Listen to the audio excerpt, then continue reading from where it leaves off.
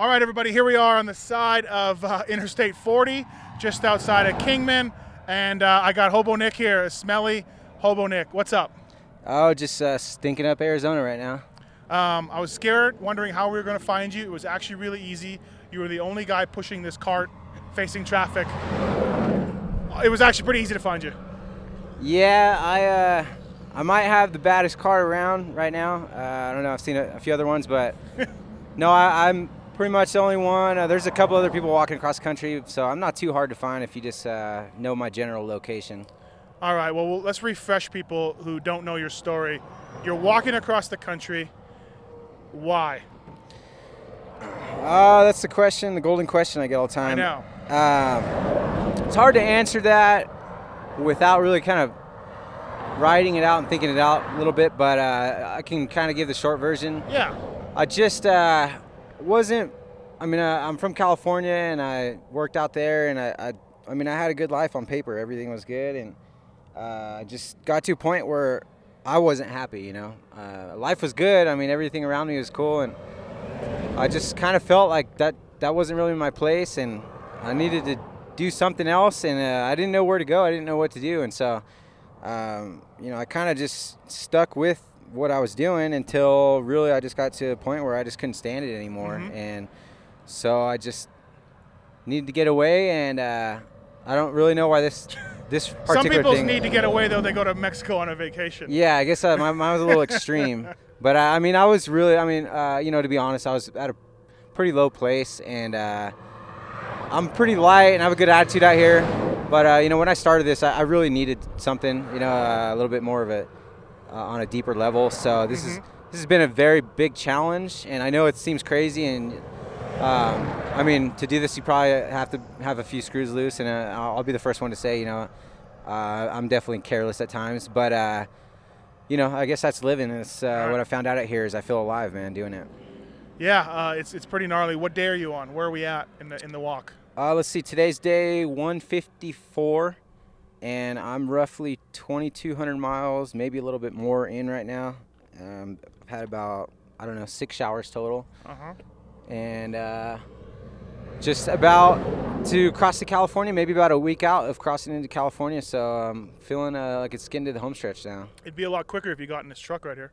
Yep, it would, and that's breaking my rule. Like I was telling you, you know, people have even offered me and said, oh, you know, we won't tell no one. You can come stay at my house and then come back out here in a couple days. No one will know. Right.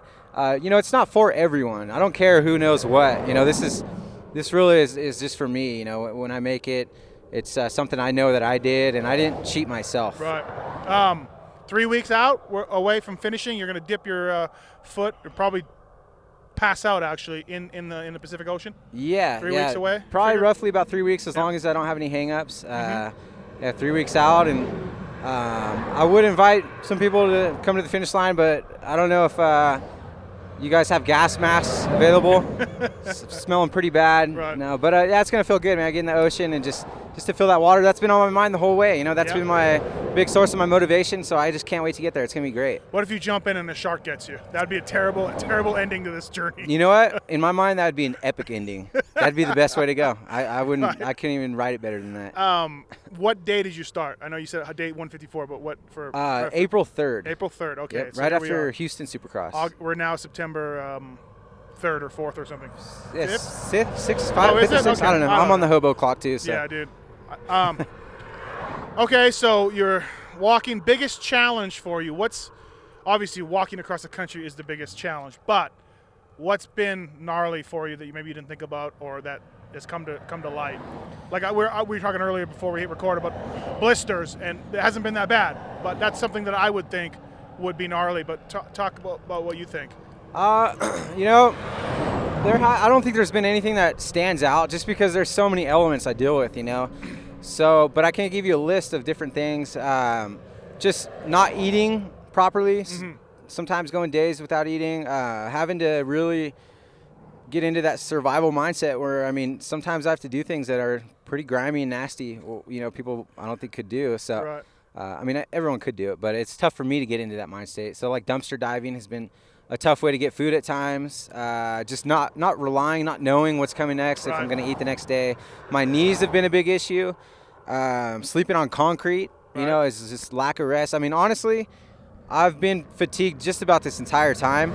I maybe slept indoors, I don't know, 3 times along the whole way. And the last time I did it, it was so much of a deep rest. And I felt so relaxed and good that I knew it probably wasn't a good thing for me to have that often, because it kind of broke my groove.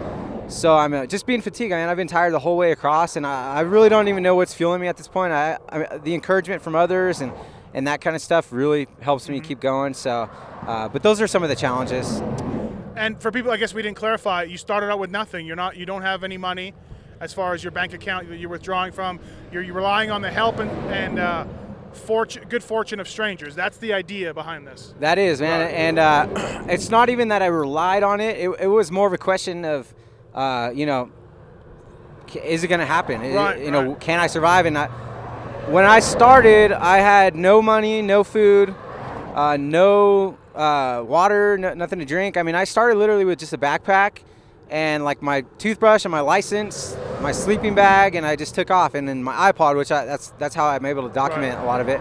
You got a Wi-Fi, a mobile Wi-Fi device from Verizon. Right. Yeah. The iPod works off of a hotspot, so I have internet as I go too. So I've been able to sort of keep everyone posted, and you know, originally I just wanted that for my friends and for my family, but it's seems from the feedback I get, it seems to be an interesting thing to follow. I don't really understand it too much because I just feel like a homeless dude who walks, but people see it in other ways, and that helps me see another perspective, and like I said, that encourages me.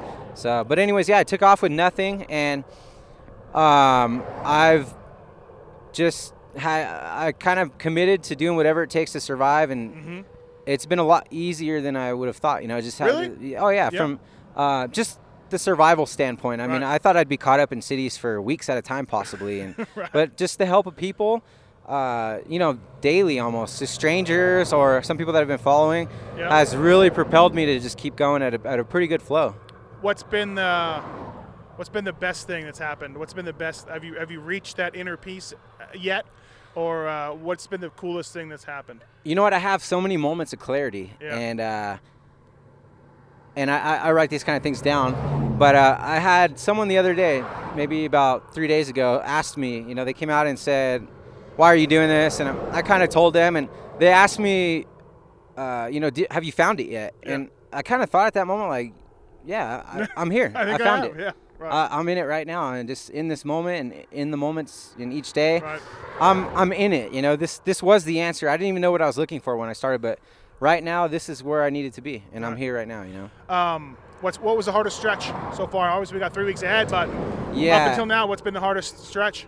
I would say right around Dallas area, Texas, where it was still pretty humid and it was hot, so I dealt with both of those elements, and that was pretty challenging just to stay hydrated, to keep my body cool, and actually had a few times where I've really pushed that limit of being dehydrated. And I mean, being out here in stretches, I can't just say, oh, I'm going to stop the next exit and get a water. No, the next exit could be a day or 2 away. It's 5 minutes in or 20 minutes in a vehicle, but it's that's 20 minutes in a vehicle, and then that's at least a day and a half for me. So just I would say Texas Dallas in the heat. Was bad. Dallas. And then what, like you said before we hit record, you didn't realize Flagstaff was so beautiful up in the mountains, and you really get a sense of what a great country this is. And I mean, besides the truckers' piss bottles, generally speaking, it's a beautiful country.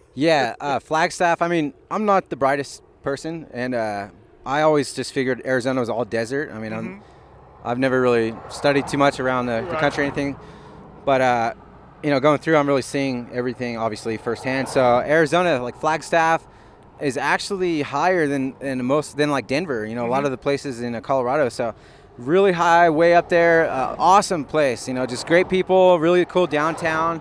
Nice and cool weather. Forest. You know, deer running around. I mean, it was really a surprise to me, and awesome area. And like out here, all these pee bottles, if I do run out of water, you know, if I run out of having to drink my own urine, then I got trucker's urine that'll last me all the way to California. Right. Nothing like some good old trucker's urine. Oh yeah, it doesn't get much better. Even seasoned, you know, it's been sitting a while. Hey, how much, and we're happy to do it, how much the Pulp MX show and all that, it's helped you along the way, and thanks to the listeners who listen to this podcast, but I guess talk about that a little bit. Yeah, it's been awesome, man. I was really actually surprised. I didn't really know about the podcast until this last year, and I sort of started listening to it, and so I didn't really know how big it was or anything. I had no clue. I just started kind of listening in, and so when you guys had me call in the very next day, and I'm not lying, you're my witness, he tweeted you too, a listener that worked for a news crew in the town ahead of me in Louisiana heard it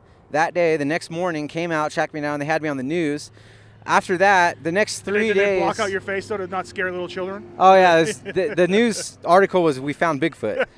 And so they had me on the news, and then the next 3 days, I was just bombarded with people in those towns, and I couldn't get enough support there. I mean, so many people were just stopping, pulling over one after the next, and it was almost, to be honest, overwhelming at some... where I couldn't even hardly walk. So thanks to you guys, I didn't walk too much on those days. Yeah, it's cool that we were able to help you out a little bit. Your second hobo cart, your first one broke down at some point?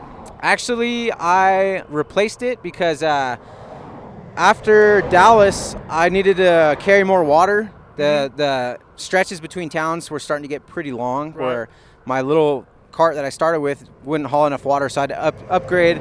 And it was kind of like going from like an old VW to a brand new Bentley for hobos. And how did you get this cart, though? This one looks like you might have spent a lot of money on it. Yeah, I actually had, at the time when I was in Dallas, I think I had about $90 in my pocket. And I went on Craigslist, tracked it down. I'm a pretty high-tech hobo.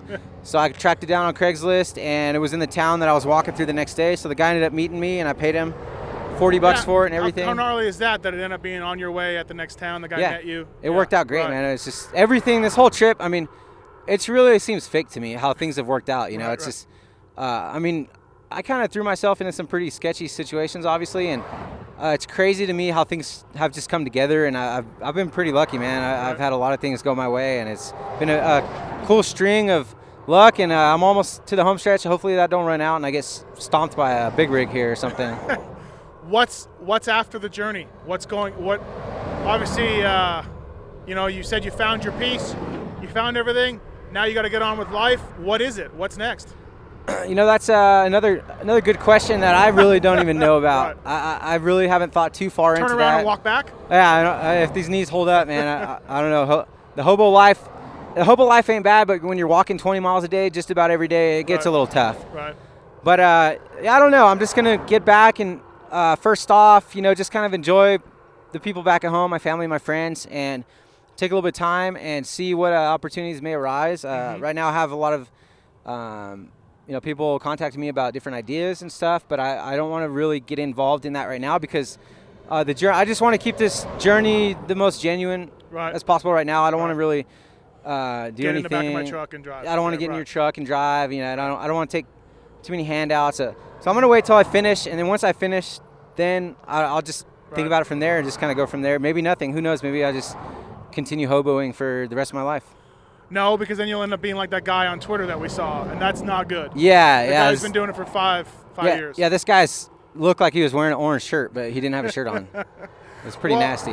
Hey, man, I think it's a real cool story. Thank you for stopping your journey today to do this, and I think it's awesome. Good luck to everything. I'm glad it's worked out for you, and yeah, man, good luck the rest of the way. Thank you, guys, and thanks for driving over 2 hours to see me today, bringing me food, man. Hot food. It wasn't me. Oh, Pookie. Yeah. Thanks, Pookie. I would have stayed at home. And bringing me some hot food, and Steve came for the interview, but we still love him. Yeah, no, I'm just kidding. No, but thank you guys a lot, man. Thanks for the show, bro. Oh yeah, Carl's Jr. hit the spot. And thanks for the show. Thanks to all the listeners for the support. And at Hobo_Nick. Yeah, if you guys want to follow how bad I smell or whatever on Twitter, Hobo_Nick. And then from there, you can tweet me. I have my journal or whatever else. I don't know if you guys want to follow it. All right, man. Thanks a lot. Thank you.